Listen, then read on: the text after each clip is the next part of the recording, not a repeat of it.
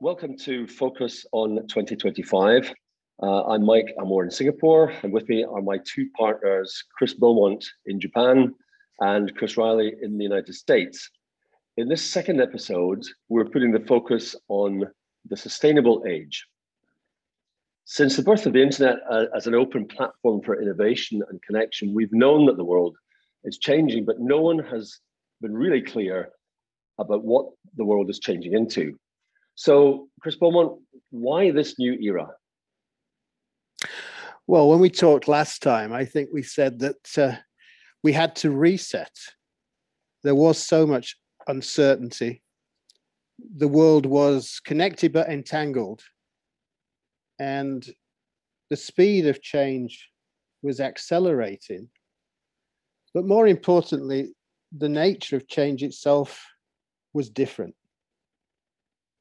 And we could anticipate it becoming more and more different going forward. I think Chris mentioned that it was not the era of change, but a change of era. So we have to embrace uncertainty. We have to embrace the ambiguity.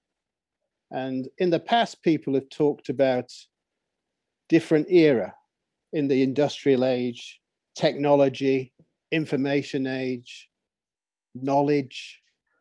But we think there's a much bigger idea, because if machines were the engine of the industrial age, then technology and smart thinking, smart technology, AI, data, whatever, that's just the engine of the sustainable age.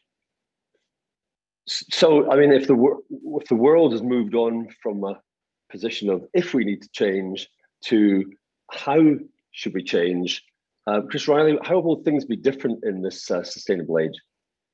Well, I think they already are different.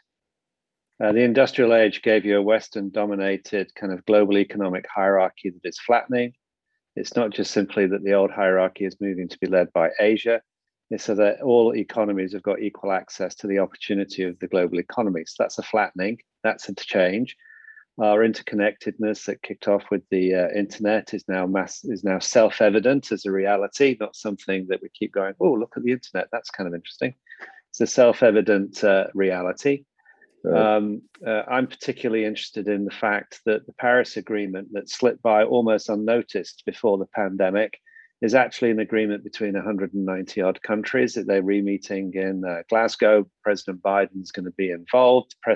And get this, the Chinese and the Americans have agreed about something. That says significant interests. Rebalancing our relationship with the planet is now obvious. It's not a question.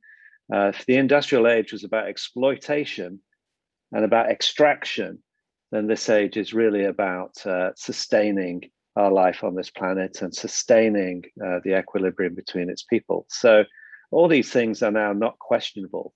And when you see companies like Ferrari put out their sustainability report, you also know that things have changed.